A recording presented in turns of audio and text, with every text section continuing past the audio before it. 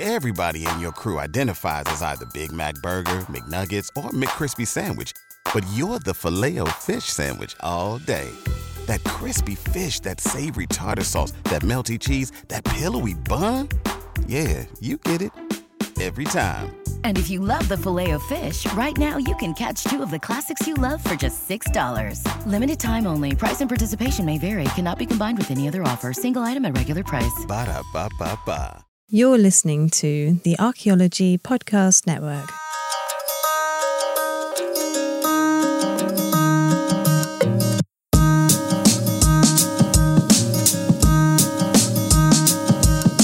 Hello everyone, welcome to episode 57, the Zooarchaeology of Star Wars.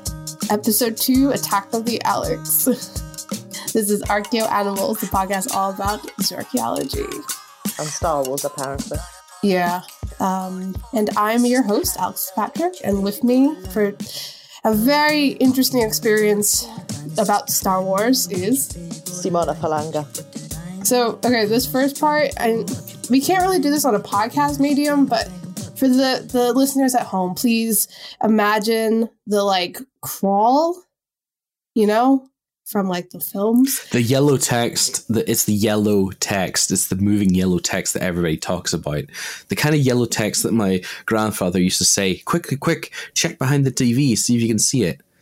Stupid me being quite young. That's a really good bit, actually. I know. I fell for it quite a lot. Yeah, I did. I could never catch it. Oh, you weren't fast enough. I don't know, I've really tried. But he said to me, look, do or do not. There is no try. All right, we got another couple minutes of quotes. You want to get out of the way before we keep going with the episode, or what? Anakin, your focus determines your reality. So in that sense, as long as we maintain focus on the episode, it should get done. Well, we'll see. Anyway, so imagine the crawl, right? It's going up into space. It's yellow text. And so here's the recap of the last episode, because this is a sequel to our first Star Wars episode. So at that time, Simona was gone, lost somewhere outside the Outer Rim. Alex had... Okay, I'm going to try to do this with my COVID voice. Ultimate power! And decided to do a Star Wars episode because my brain was broken a very long time ago when my father showed me those VHS tapes. So we ended up not really talking about the Zooarchaeology of Star Wars, but we did talk about the importance of archaeology and cultural personal heritage and why it's so important in the Star Wars mythos, and a lot about the expanding universe, I feel like. I mean, that's good stuff to talk about, Yeah, it's what I care about, and that's what's more important. It's what I want to talk about. Anyway, so for today's episode, we will actually, this time I promise, talk about the creatures of Star Wars and explore their potential osteology and zooarchaeology. So like the last episode, we will cover creatures in the current canon, aka the things that have been solidified as canonical lore by Disney, as well as what they refer to as legends, aka what Disney does not consider canon anymore, also referred to as the expanded universe, which I like to see myself as a bit of a scholar of, as a very lonely nerd child who read all the books. Very, very sad, very lonely. Once you start down the dark path, forever will it dominate your destiny. It's so easy. There are so many of them. There are so many over-the-top quotes from Star Wars. It's almost like it's almost like it's a huge franchise that has been in all sorts of media. Yes, but I've just managed to quote just from the 4, 5, and 6. So, Anyway, more importantly, because... What was that for? Or was that sarcasm? No, me. Who? Sarcastic. No. Speaking of Simona, Simona hasn't said a word really in this episode, and I think we should explore why that may be. Simona, what is your experience with Star Wars? I have watched the first 2 films, not 1 and 2, I'm told. The first films as they came out in chronological order, which I'm told A New Hope and Return of the Yes. Jedi. No. It's episode 4, A New Hope, and episode 5, The Empire Strikes Back, is what you watched. I think I may have watched Sorry. Return of the Jedi. I don't know. Have you seen the little Ewoks, the little adorable bear creatures? I don't like so them. then you have seen. I don't like them. Oh, I like them. I liked R2-D2. When I was a kid, I loved Wicket. I thought Wicket was so cool. When I was born, I guess my parents were planning on having a child for a couple years. So I had the biggest collection of Return of the Jedi merchandise, and I wasn't born until a couple years after that film came out. So I had I had a Wicket plushie, I had all this stuff. So I think that's why I tend to really like it. Now, I've watched them as an adult, but again, only those 2, potentially 3 films. It's been a few years, I can't remember. So, as you may have gathered, I'm not as into the Star Wars lore, which is a good way of saying I'm not into Star Wars lore at all. What we've done for this, because of course we're going to be covering several creatures, Alex has kindly sent me a variety of images of the creatures that we're going to cover, and I have purposely decided not to look at them. So we can do a little bit of Simona Reacts as strange creatures from Star Wars. Yes, this will be very similar to, I think, the Pokemon episode in some respects. Pokemon episode. I erased that from my brain. Yeah, I do remember you absolutely having your brain melted on the concept of Pokemon being born from eggs and some Pokemon being ghosts. Oh yes, the oviparous ghost. Yes, you kind of absolutely lost it. No wonder why you blocked that out. It was a bit traumatic for you, I think. No, why did you, oh.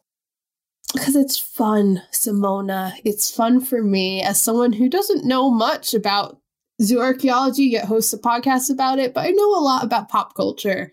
So this is my time to shine, finally. But yeah, so we will start off our episode talking about the Nerf. Yes, from the iconic line, you scruffy-looking Nerf herder from episode 5, The Empire Strikes Back. Oh, I watched that one. Yeah, so I don't know if you remember, it's something Leia says to Han, when so it's after Luke Skywalker gets smacked in the face with a Wampa, gets rescued, is on the Hoth base. He's in the medical bay. It's right before that very awkward kiss between Leia and Luke, which in retrospect is very strange. And yeah, she says that to Han. And, I think there's a lot of people who are fans of Star Wars who probably don't even really know what a Nerf looks like. Look at the photo. Okay, what are them? Yeah, so this is something we'll see a lot in this episode. There are a lot of yak-like creatures in Star Wars. Got a strange tail, this one, though. You got thrown a little bit of flavor when you're designing creatures. Yeah, because it kind of looks like a yak that's got multiple horns. Also a very common theme in Star Wars. It's got sort of this, almost like the same horn pattern as sort of the Manx Loudon sheep. But then it's very yak-like, but then it's got like a reptilian armadillo type tail. Also a very common theme we'll be seeing in this episode. Which we've actually talked about in the past of how, because even though this is only our second Star Wars episode, it's our 5 billionth whatever episode looking at kind of fictional creatures. And I think we've talked about this before about, it seems to be the way to go is to throw in a little bit of reptilian characteristics into creatures. And it makes sense. I guess it makes it alien, so to speak. Yeah. Anyways, so the Nerf is a herbivore that is kept primarily for its milk, but is sometimes used for its meat and fur as well. So some morphological details include very blunt teeth, as well as obviously having these very unique 3 kerned horns. Now, I also want to note, and you can see this in your next photo, Simona, this is not to be confused with banthas, which are also similarly yak-like, but much bigger and mainly located on Tatooine. And they are mainly herded by the Tusken Raiders and used as pack animals by them, although sometimes they're also hunted for food and wool. Did they just, stuck wool on an elephant or something? Yeah, probably. Okay, it's very I love banthas. massive. They're cool. It kind of reminds me of like the creatures. I don't know if you've ever seen the film Quest for Fire. Oh my gosh, yeah. I haven't thought about that. That's so funny. Okay, so like the horns. Okay, no, they are not that similar. I mean, they're like both like sort of fairly large herbivores. But looking at it for the first time, the banthas morphologically does look quite different because the shape of the horns is quite a bit different. It's only got the two. It's very ram-like. They're a lot larger in relation to head size compared to the nerf. The mouth. What's going on with the mouth? It's got lips. I mean, well, yeah, it's a bantha. Of course, it's got lips, and it got a little beard. What, you think that's weird? But it's got like the skin, sort of almost like human-like lips. Yeah, and But banthas, I guess. it should also just to note that banthas predate nerfs, and I don't actually know. And Tristan, you can correct me if I'm wrong. I don't think nerfs have actually materialized really in definitely not in live action form, but I don't even know if they've really appeared in like the animated stuff. The only image I could find of them was like a drawing. I've not seen enough of the animated stuff to confirm or deny this. I know it's definitely not in any of the live action, the main films. So yeah, I'm really surprised that's what a nerf looks like. Yeah, I mean, I can't believe that, they make weapons out of those creatures as well, absolutely ridiculous. And I think that's the practice I think I would ban is the removal of nerf from nerf guns. Thank you. Stop the Thank you numbers for dwindling. putting your politics into this podcast. Tristan has now been suspended. So yeah, it's interesting to also see that. So technically, the banthas did actually predate nerfs in that obviously banthas were used in the first, well, chronologically the first film that was made, but the fourth film in the franchise, A New Hope. And they were basically elephants, and it makes sense. It's a cool look, not necessarily that difficult to probably get. They filmed this in Tunisia, so yeah, it's just in a practical sense that kind of makes sense. But to go back to kind of the actual in lore kind of stuff, like I said, they're mostly known from that one throwaway line in Empire Strikes Back. Not really a throwaway line; it's a pretty famous line. But the implications of that and what has been kind of carried on into the expanded universe stuff is that nerfs were just apparently really disgusting and smelly. That's why nerf herder is an insult, as obviously if you work with nerfs, you're probably just as smelly and disgusting as they are. And they seem to be found on most temperate planets.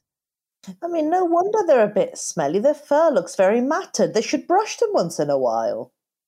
Always brush your nerf. Yeah, always brush a nerf. Thank you for speaking truth to power with that. Do you need to use a comb or do you need to use like a slicker brush for that kind of fur? I'll probably use like a dematting brush. Right, yeah. I'm making a note of this. Thank you for your Nerf. You've now subscribed to the Nerf Facts podcast.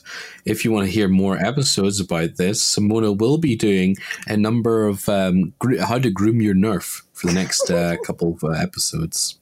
Welcome to our new podcast, Nerds on Nerfs. I'm your host, Alex Fitzpatrick. Well, I'm very passionate about Nerf welfare. So I think we've just nerfed this podcast. No. Sorry.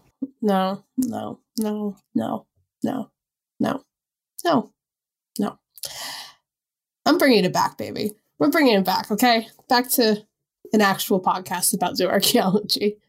So, zooarchaeological considerations for the nerf that have nothing to do with, maintaining their looks. I mean, they seem more or less. It's hard to say what their domestication status is because it's not a real animal. But the fact that they refer to them as herds and nerf herders, maybe we can imply that they are more of a managed herded animal like the reindeer, which we talk about a lot in this podcast, rather than something a bit more domesticated like cattle. Is the yak fully domesticated? I don't actually know. I feel like we might have talked about this in the previous episode, but I've already No, the yak, no, it is classed as a domesticated cattle. Oh, okay, yeah. So I guess something akin to, something that looks like a yak, but is herded like reindeer does. Yeah, I mean, obviously, speaking realistically, domestication isn't necessarily a black and white thing. There are shades of domestication, and, who knows as well how anything works in the Star Wars universe. It's a bit Calvin Ball-like. But, I mean, I feel like you can probably make a case that they might be a bit more of a herded species, not necessarily bred. And again, I mean, the difficulty, I guess, is that we really haven't seen them in any of the kind of bigger iterations of Star Wars, which seems surprising. They should get that their own spin-off. Everyone does. Yeah, true. Just an in-law documentary on the nerve.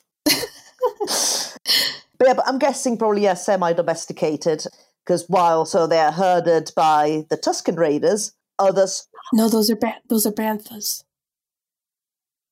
banthas. Nerfs are herded by nerf herders. It's very easy to remember. But that might not be what they call themselves. That's just what other people refer to them as. That is true. We may be using a derogatory term this whole time. That's, if it's used as a derogatory term for someone who smells, then surely the population that in-law herds the nerfs probably doesn't like to be called that and call themselves something entirely different. This is true. In my defense, I have no idea. I'm sorry for my ignorance, but maybe Star Wars should actually cover that so that I don't sound ignorant when I talk about this. But I guess, assuming that they are semi-domesticated, I guess there would probably be some similarities maybe with the way that we would find their remains, as far as kind of, there's a very specific way we see domesticated species, right, in the archaeological record. There's probably going to be a correlation between, proximity to a kind of site, a domestication site or something like that, and probably related finds to the secondary products and things like that, Yeah, so I guess, I don't know, presuming, if they get herded across a distance, you might make the assumption that the herders are semi-nomadic at least. So maybe in sort of summer camps or winter camps, you might find evidence of sort of butchery of the animals and preservation for the winter. There might be some working of the bones or taking the horn specifically, turn into objects, utilitarian or otherwise. So if that preserved, that'd be nice. But the horn cores will be there in this. Yeah, for sure. And I think the fact that they are found mostly on temperate planets probably also supports that idea that, we're potentially looking at kind of seasonal sites of occupation and in relation to nerfs. So the banthas instead get herded by Tusken Raiders, but they also get hunted from other people for food and wool. Yes. So much like yaks and nerfs and cattle. Yeah, like I said, there's a fair amount of yak-like creatures in Star Wars, which again kind of makes sense from a very practical standpoint in that you can basically throw a bunch of fur on a real animal and say that's some kind of creature, right? Include the elephant. Yeah, it's fine. It's fine. Actually, banthas are kind of interesting as well. There's a lot of cultural stuff with banthas and the Tusken Raiders. I believe in some of the expanded universe stuff. I don't know. I can't remember if it's been added to the canon lore because there's been a lot of stuff related to the Tusken Raiders in the television shows like in Boba Fett and The Mandalorian. But there's the banthas are a really important species to the Tusken Raiders. And they grow up together. There's a whole thing with, Bantha being born around the same time as a child in the Tusken Raider group. And, they create kind of like a multi-species community, which is really interesting. And it's also just an elephant with some fur glued on it. So science fiction is magical, folks. And as we think about that, we will take a break and we will get back to some non-yak-like creatures. Ooh. Welcome back to episode 57 of Archaeoanimals. We are talking about the zooarchaeology of Star Wars once again, and we are at some non-yak creatures for once.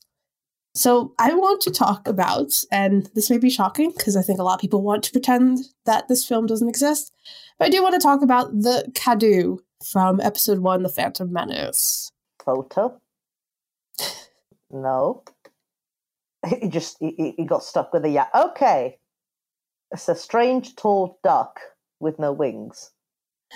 So yeah, they are mainly rowed by the Gungans of Naboo, and they are apparently what is referred to as a reptavian.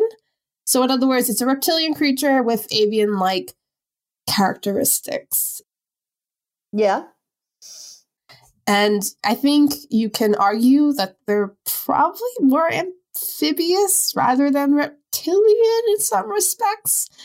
They're able to live on land and in the water, and they also lay eggs. Also kind of like a duck, and they do kind of look like a duck, actually. I think when I was a kid, I thought they were ducks. Oh, like a crocodile? Well, no, they don't look like a crocodile, but a crocodile is able to live on land and in the water. Yeah, I guess it's the bill part that really throws me off. So, okay, full disclosure, the reason why I wanted to bring these creatures up is when I was a kid, I had an action figure of one, and I don't know what it was. I was obsessed with it. It was like my favorite Star Wars creature action figure. I use it all the time.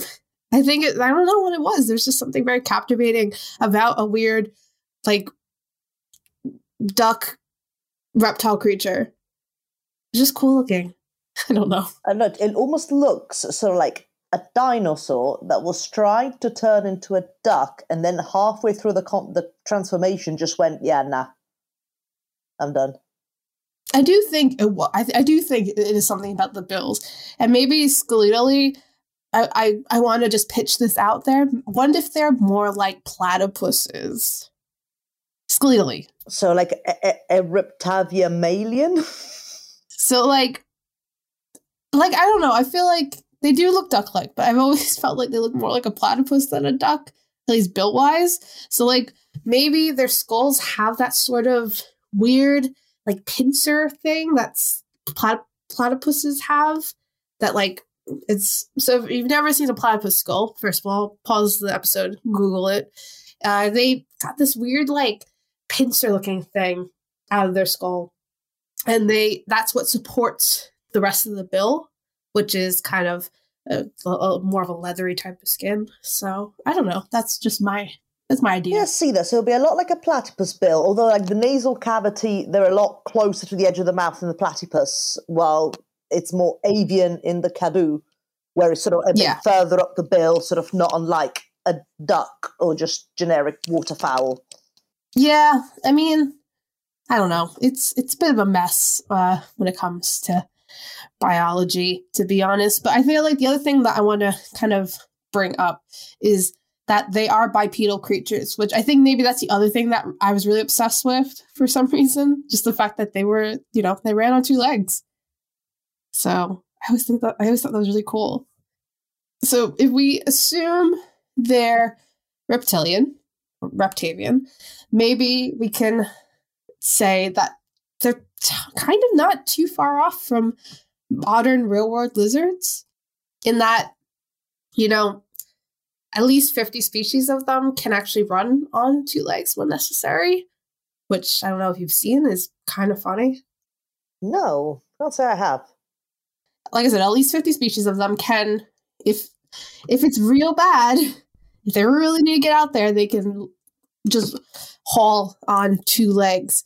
And apparently there's been some paleontological work may suggest that older species, such as Sauropes hadongensis, apologies. You've done the Latin name for a change. Well, I'm really the powerhouse of this episode, so. But yeah, so it seems like this is something that ancestor species of modern day lizards may have also been able to do as part of an evolutionary survival.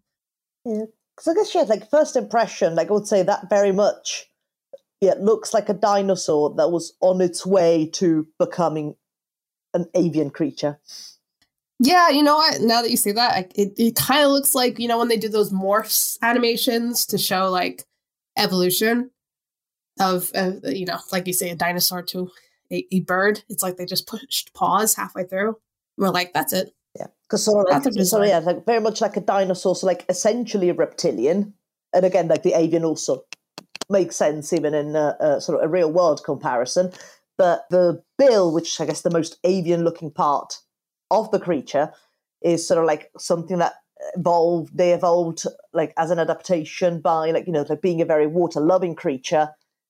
They got a bill or a muzzle that was best suited to the environment they mostly thrive in. But what's with the lack of arms? Because it's got no arms, it's got no wings, which is the same thing anyway. It's just gone without. Nah, just run. It just run. Because if you don't need them, you don't need them. No, they just run. Anyway, to a creature that's maybe a bit less confusing, and again, this is just what I want to talk about, because I think I talked about Knights of the Republic a lot in the last episode, but I do want to talk about the Gizka. It's loading. Okay. It's just a frog. It's basically just a frog. It's a skull frog, though. That's what I wanted to talk about. So to explain what this is, they are basically exclusive to BioWare's Knights of the Old Republic, the first game in the series. And basically in the game, they randomly get put on your ship and can either be killed off, which is the dark side option, or kept as pets, the light side option. But they're mainly seen as pests, to be honest, and apparently are famous for eating through wiring on spaceships, so most people want to get rid of them. I'm kind of like the space hamster. I mean, yeah, I guess they're basically the early space hamster, given that this predates Mass Effect? That's the Old Republic predates Mass Effect, yeah. At least the first one, yeah. So even though they are pests, they are also seen as delicacies, as steaks. And I think there's like a throwaway line in the game where you get, the NPC dialogue where one alien kind of says that they're just space chickens, like everything tastes like them. So I think that most will be on the play off of people just say when they try like a frog or just insert animal here, but it tastes like chicken. It tastes like Gizka. So yeah, I mean, I think you kind of pointed this out. So what I want to talk about is their skulls and their weird like horn-like things. Well, because also like depending on which sort of representation of them you look, it just seems like, well, I called it a skull frog because they seem to have this keratinous build, like, well, essentially like this skull outside of their skull. Does that make any sense? No, I mean, well, to be fair, let's be real. None of these creatures really make sense. They're just there for aesthetic and vibes. But, I mean, what I thought of the first time I saw them was that they were like horned frogs. So there's like the Suriname horned frog, which is, should I try the Latin? Oh, it's your powerhouse and all that, by all means. Yep. Apologies in advance. Ceratophrys cornuta? I don't know. I basically almost failed Latin, folks. I took it for like 2 years. Horrible time. But yeah, so the Suriname horned frog basically has what looks like horns, hence the name, obviously. They're basically just dermal elements that are ossified into the skull. They're also referred to as casques, which are just kind of a broad term that relates to any kind of strange helmet sort of protrusions you see on animals such as birds and other reptiles like chameleons. So maybe it's something like that. I guess like the description sort of fits, yeah, like dermal elements that are ossified onto the skull, because that's a better way of describing this Gizka to me, looking like it's got an outer skull outside of their skull. Because it's sort of that. I mean, skull frog sounds cool. It's that sort of ossified thing. Again, not Star Wars wise, but that, I don't know, that sort of reminds me, I don't know, of the Turians in Mass Effect. That sort of thing. Yeah. I mean, obviously, the Turians, I believe, are kind of based on those reptiles, aren't they? That have that cask effect. So that does make sense. Although I was also thinking of, if they were skull frogs, are they like the xenomorphs in our episode from a couple of episodes ago when we did xenomorph zooarchaeology, and we found out that they have 2 skeletons. Oh. Science fiction zooarchaeology is so much fun, folks. Just bring the yaks back. No, we're not bringing the yaks back. We're going to the crate dragon. All right. Upload. Okay, that's cool. Oh, he's angry. It's a dragon. Obviously, he's angry. How many legs does he have? Yeah, okay, so I'll get into it. I didn't realize how much lore is in the crate dragon. So it's technically been part of the franchise since A New Hope. From when you first come onto Tatooine in that film, you see its skeleton as part of the broader landscape. So in the sands, that huge skeleton is a crate dragon. And the crate dragons are actually a native inhabitant of the planet. And the weird thing, when I looked up on Wikipedia, because obviously that's where you go to for your Star Wars information, the skeleton that's on Tatooine that you see in the film is referred to as a juvenile, and I have no idea where that comes from. Like, maybe it's a guesstimate based on its size, but like I was looking, I couldn't find the actual citation as to where that's from. It's got to be size. But no, it depends. Is it? So it's a reptilian species. Yes. There's something about the mouth and the teeth is very fish. Yeah, I mean, that's kind of, the skeleton always reminded me of a big fish. So like some of the angles, because I'm looking at more photos now, when it's got its mouth open, depending on the angle, it just really reminds me of a great white shark. Yeah, I get that. It's obviously, it's a mix of things, isn't it? Like in actuality. Yeah. I mean, the teeth are creepy enough to be fish. So what makes it a bit more confusing is that, and I'm not sure if this is like canon lore now, but it seems to be like different subspecies. And I think realistically speaking, this is them trying to get around the fact that it's been shown in various ways, in various medium, which makes sense. I mean, that's a great way to kind of include all the depictions of it as canon. So there seems to be 2 subspecies that are mainly seen. So you have the canyon crate dragon, which is somewhat smaller and runs on 4 legs. Now, this is the version you would see in some of the video games, like Knights of the Old Republic, and that's what I usually think of when I think of crate dragons. And then you have this greater crate dragon, which is much larger, much more dragon-like, and this is what the skeleton from A New Hope is from. Now, the weirder thing that really complicates this is that there was a crate dragon that finally made its live-action debut in the Mandalorian TV series, and this one had 16 limbs, could spit acid, so it's not even one of those subspecies. Speciation. Where did the 16 limbs come from, though? To walk really, really, really fast. I mean, how does that work? How do they work, though? I'm thinking about it morphologically. How does that work? Because they're not very well spaced out, so they must be bumping into each other all the time. Because I was like, so in my brain, when I was trying to work this out, I was thinking of like centipedes, but even then, there's a very specific type of movement that centipedes and millipedes have, right? With all those limbs. So maybe it's a similar. Do they burrow?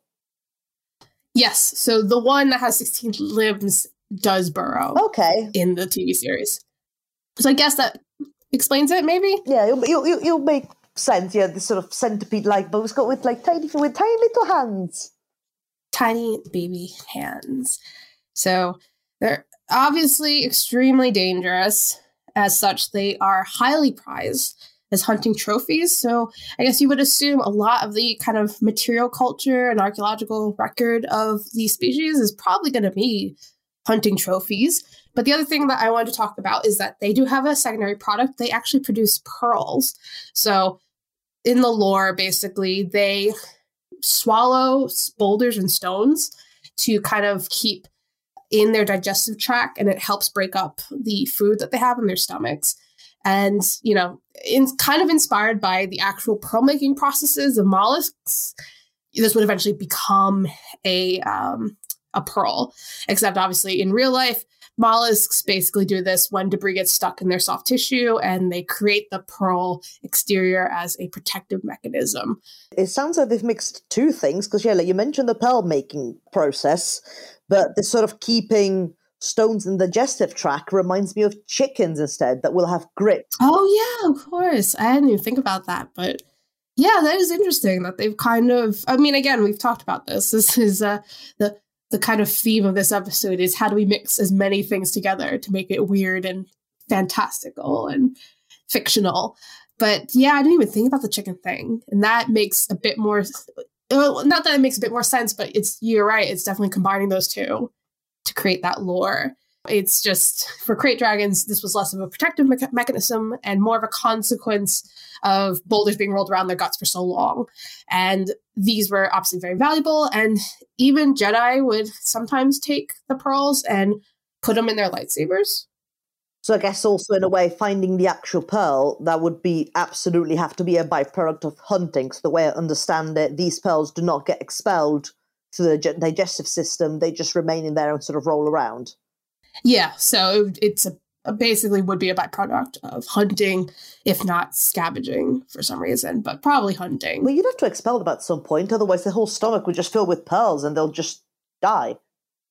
I mean, I can't really profess to saying that I know all of how the digestive tract of a crate dragon works. Why don't you? Their welfare is important. I know, I'm sorry. I'm so behind on my xenobiological welfare information. I don't know.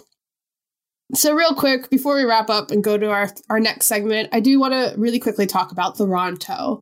So not a yak, but another Tatooine inhabitant. Sorry, folks, but let's be real. A lot of Star Wars properties take place in Tatooine, so there's a lot of creatures that are from Tatooine.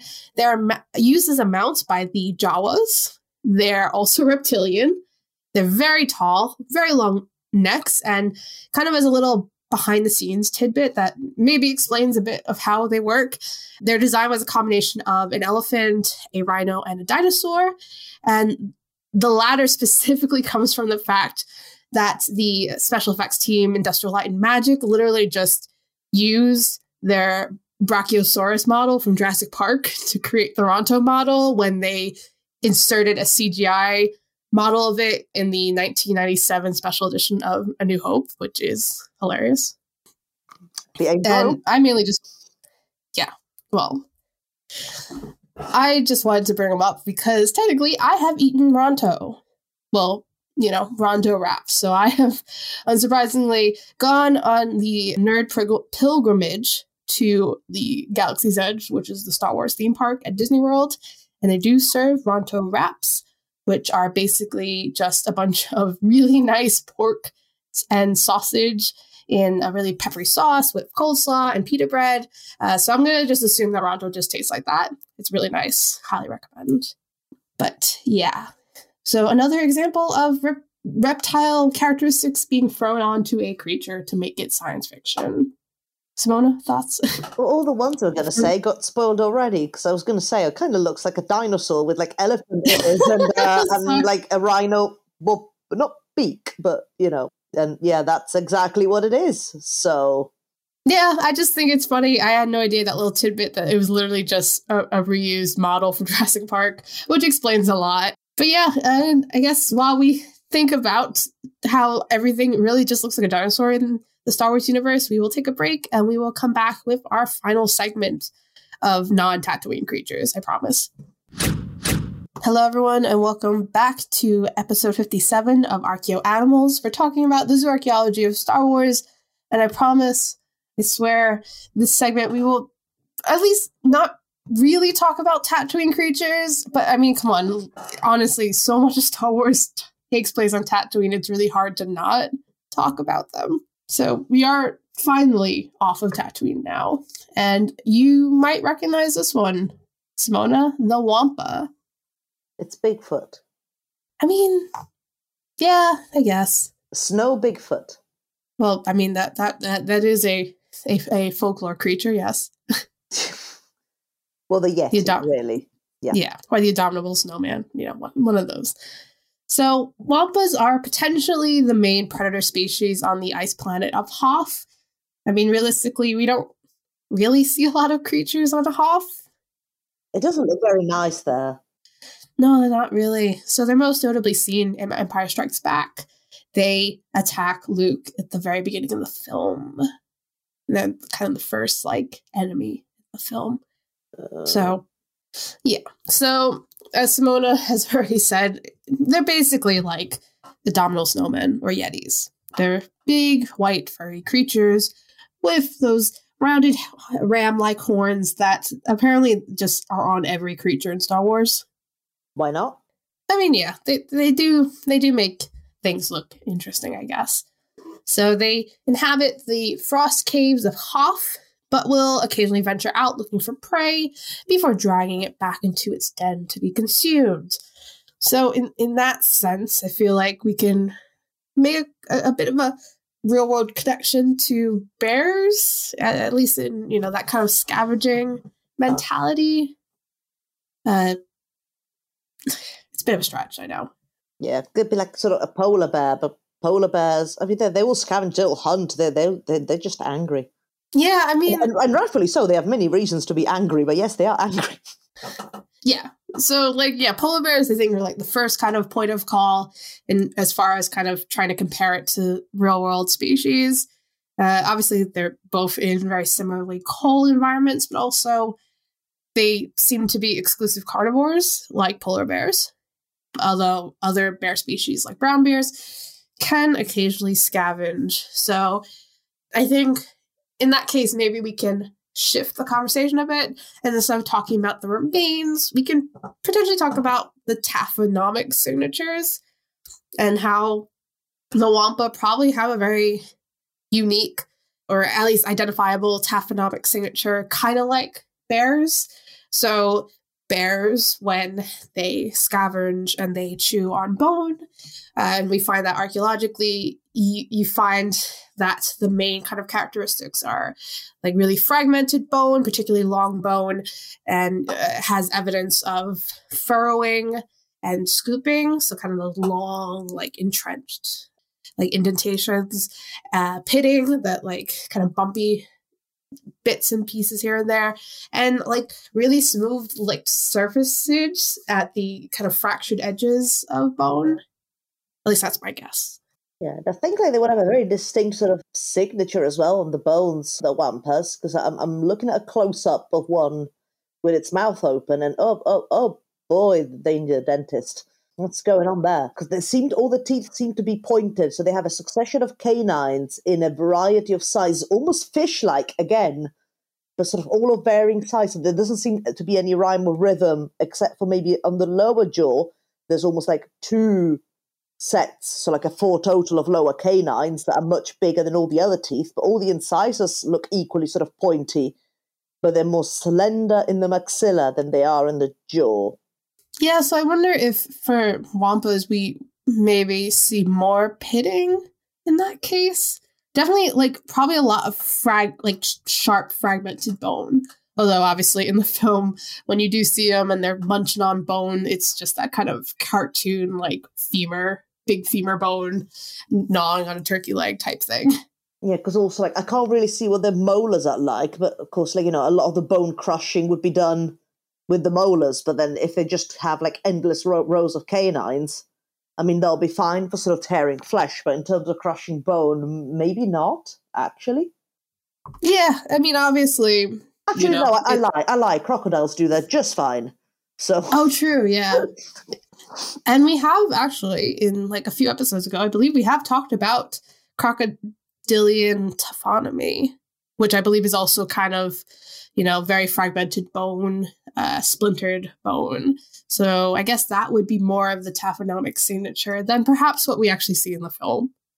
Yeah, because I think it'll probably be very distinct because it's it's just all these sort of teeth with not much of a rhyme or rhythm, because there's some you'd expect some sort of conformity in the size of the teeth, or your incisors, your canines, premolars, but it just seems to be sort of very all over the place.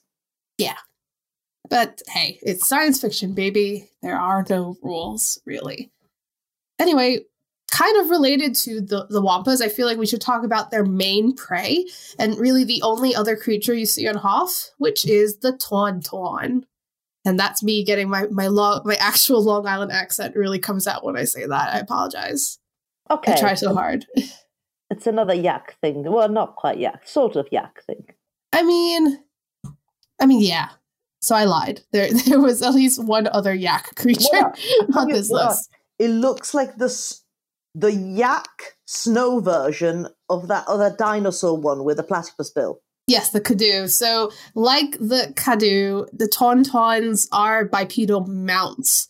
Although, in contrast to the Cadou, they do have arms. They're little T-Rex kind of arms, which are fun. Yeah, because I guess, they're sort of like a Cadou, but they're more like a Cadou and the what was the yak again? The first one. The Nerf. Nerf? Yes, a Cadou and a Nerf had a baby in the snow, and it was this. I guess so. So, for those who don't know, for some reason, they're furry creatures with curved horns. Again, those horns making a comeback, and big claws, which some kind of in-lore texts suggest that's why they're really well suited for traversing Hoth. The claws allow them to get a nice grip on the really icy and snowy landscapes on the planet. And the thing I wanted to point out that is really unique about the Tauntauns is that they have 4 nostrils. Oh, I didn't notice that. Yeah, no, it's something that I think when I was a kid, I really didn't notice. And then as I got older, I was like, do they have 4 nostrils? Because it's such a very strange, because usually you'd say like, oh, they have extra arms, they have extra eyes, they have extra legs. I've never really seen a science fiction creature that was like, we'll have extra nostrils. Yeah, because almost like the top nostrils almost look like would be the start of an elephantine sort of not tusk. Oh, what do elephants have? I mean, could you be more specific? The nose. Trunk. The trunk, that's the one. Kind of looks like an elephant trunk. Yeah. And then sort of like the maxilla kind of looks like a camel's. I do like the Tauntauns. I think they're one of the more innovative kind of creature designs in that it simultaneously looks very familiar but not familiar at all. Yeah, because the face is quite mammalian, but then again the teeth, again you've got, well, they make more sense in the Tauntaun, but it's sort of these sort of basically canines all across the board, or just pointy teeth throughout. But then they've also got those ossified sort of dermal plates that you see in some of the reptilian creatures. So, aside from the horns, it's got all those other bits sticking out. The ossified dermal plates? I don't know, I wouldn't call them plates, but... So, yeah, I don't really have in-lore explanations for that. I do have an in-universe lore kind of explanation for the nostrils. So, apparently the larger set of nostrils would be used only really for intensive activities that required a lot of oxygen intake. And then the smaller set was used for when Tauntauns were less active, as it also kept out snow and things like that. So, weirdly enough, they're not that entirely dissimilar from real-life creatures that also have 4 nostrils, which are mostly fish. And fish, actually, so the fish have multiple pairs of nostrils on each side of their face. One nostril allows water in, and the other one lets water out of their nasal cavity. So kind of similar in that sense. It's one of those things that makes sense on a very base science fiction level, for sure. And as you mentioned, Simona, they do have a bit of a reptilian look to them, and in some texts that I found, they are referred to as reptomammalian. So underneath all those layers of fur is actually a layer of scaly skin, and then following that is blubber, which is why in Empire Strikes Back, when Han has to keep Luke Skywalker somewhere warm and safe overnight, he slices open a tauntaun and puts Luke inside. It's not very nice. It's not nice. And then he obviously says one of his famous lines, "I thought they smelled bad on the outside." And that's obviously because blubber has an extremely strong odor, but also provides insulation. So that's why it was useful as a living sleeping blanket, basically. So I guess zooarchaeologically, we could maybe say, hey, there could be evidence for tauntaun butchery for blubber.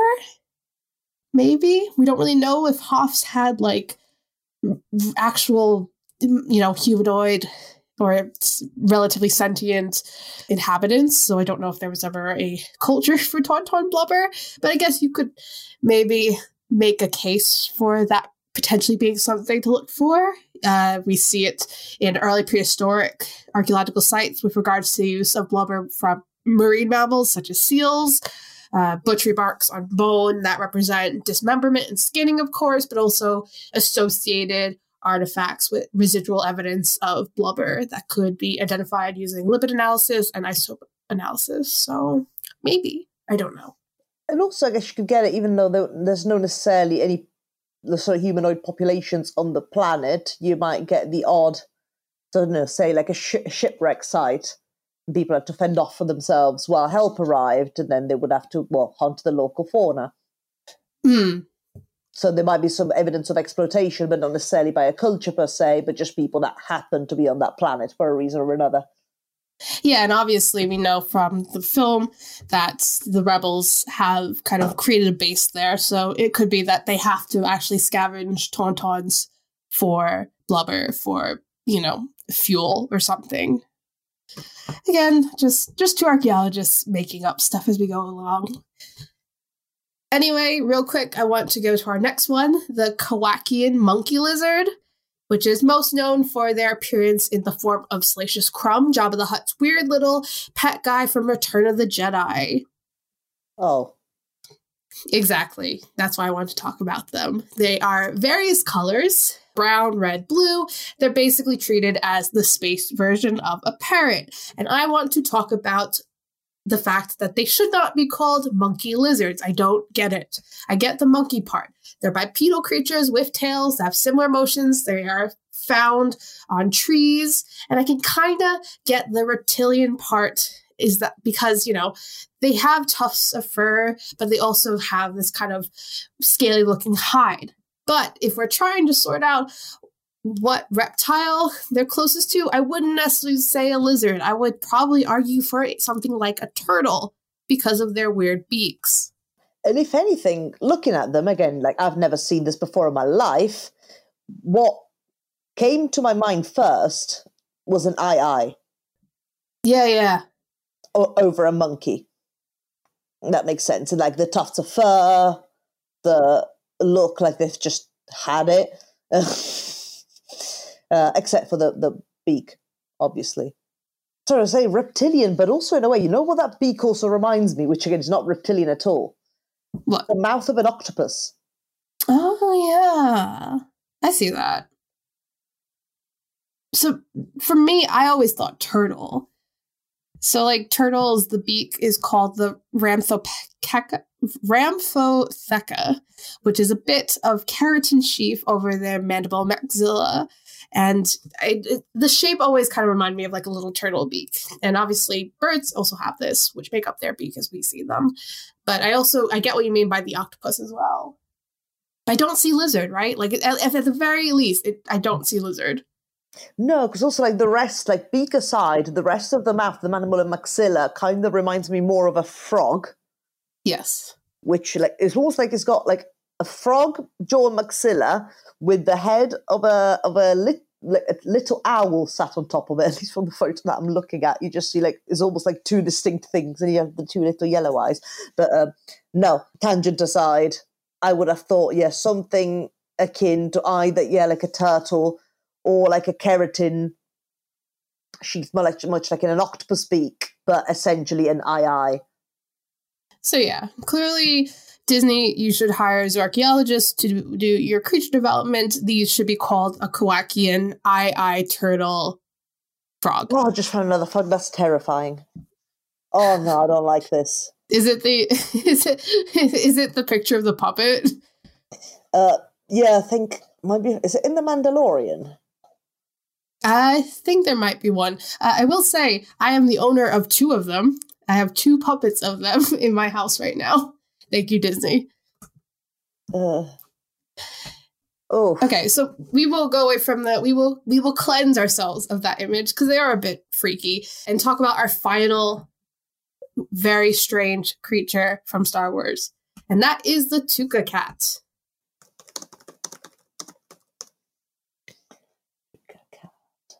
Oh.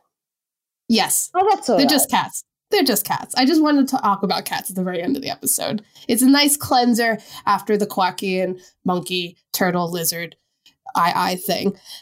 They're just cats. They just look like cats. They come in various breeds, most famously the loft cats from the planet Lothal, which is seen in the TV series Rebels and also as an animatronic in the Disney theme parks. And they're very cute and I love them so much. They are literally just cats, except they also have like bird-like talons and like really big frog faces. And they're just so cute. Swooshy tail and talons. You just want to squish their faces. I love them. They got just big frog-like faces. I love that. And I couldn't tell you really what the evolutionary advantage a talon would provide a cat. Hold the prey down. I guess. I don't understand why the frog face, other than maximum cuteness. Well, because that could be, to bribe sort of human cultures in the vicinities into giving them food. True, yes. So they don't have to hunt. And then the talons, I mean, provided that much like cats, cats are not arboreal, but, have the ability to climb on trees. If their hunting strategy is to pounce on their prey from the tree, then the talons, much like a bird of prey, would help them sort of hold them down. Yeah, and they seem to be, in the way that they are portrayed in kind of Star Wars, they seem to be in the process of being domesticated as pets. They're mainly seen as like pest hunters, and they do seem mostly tamed. But yeah, I mean, to be fair, Star Wars technically does take place in a long time ago in a galaxy far, far away. So, they may not be up to the same level of domestication that we are in the real world. But yeah, that is a whirlwind journey through the zooarchaeology of Star Wars. Simona, how do you feel? I'll tell you next episode. Yeah. I need to process some of this. Yeah, so I guess while you process that, if folks listening want to make sure that they subscribe to our podcast, wherever you get your podcasts, and tell your friends to subscribe as well, like us, and leave reviews. That's always really helpful and nice. You can find us on Twitter at Archaeoanimals. Let us know if you want another Star Wars episode, because Lord knows there are so many creatures, and Simona's sanity still seems to be intact. We could probably break that down a little bit further by doing another episode. But yeah, otherwise, it's been Alex Fitzpatrick. And Simona Falanga. Hire us, Disney. We will make Star Wars good.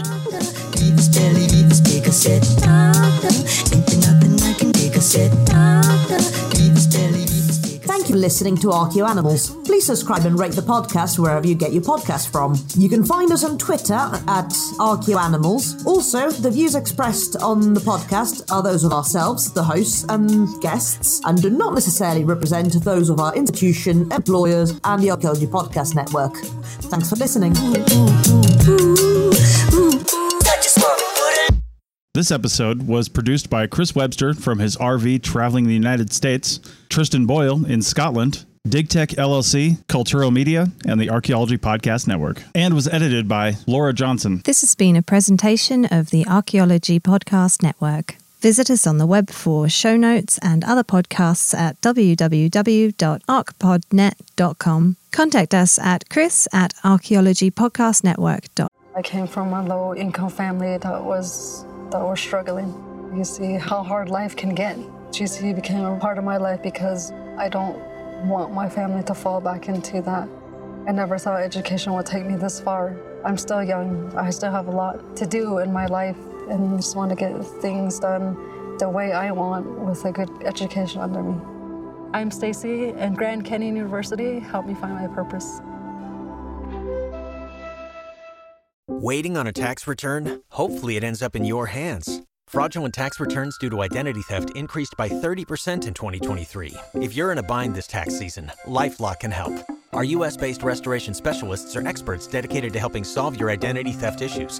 And all LifeLock plans are backed by the $1 Million Protection Package. So we'll reimburse you up to the limits of your plan if you lose money due to identity theft. Help protect your information this tax season with LifeLock. Save up to 25% your first year at LifeLock.com/aware. .com.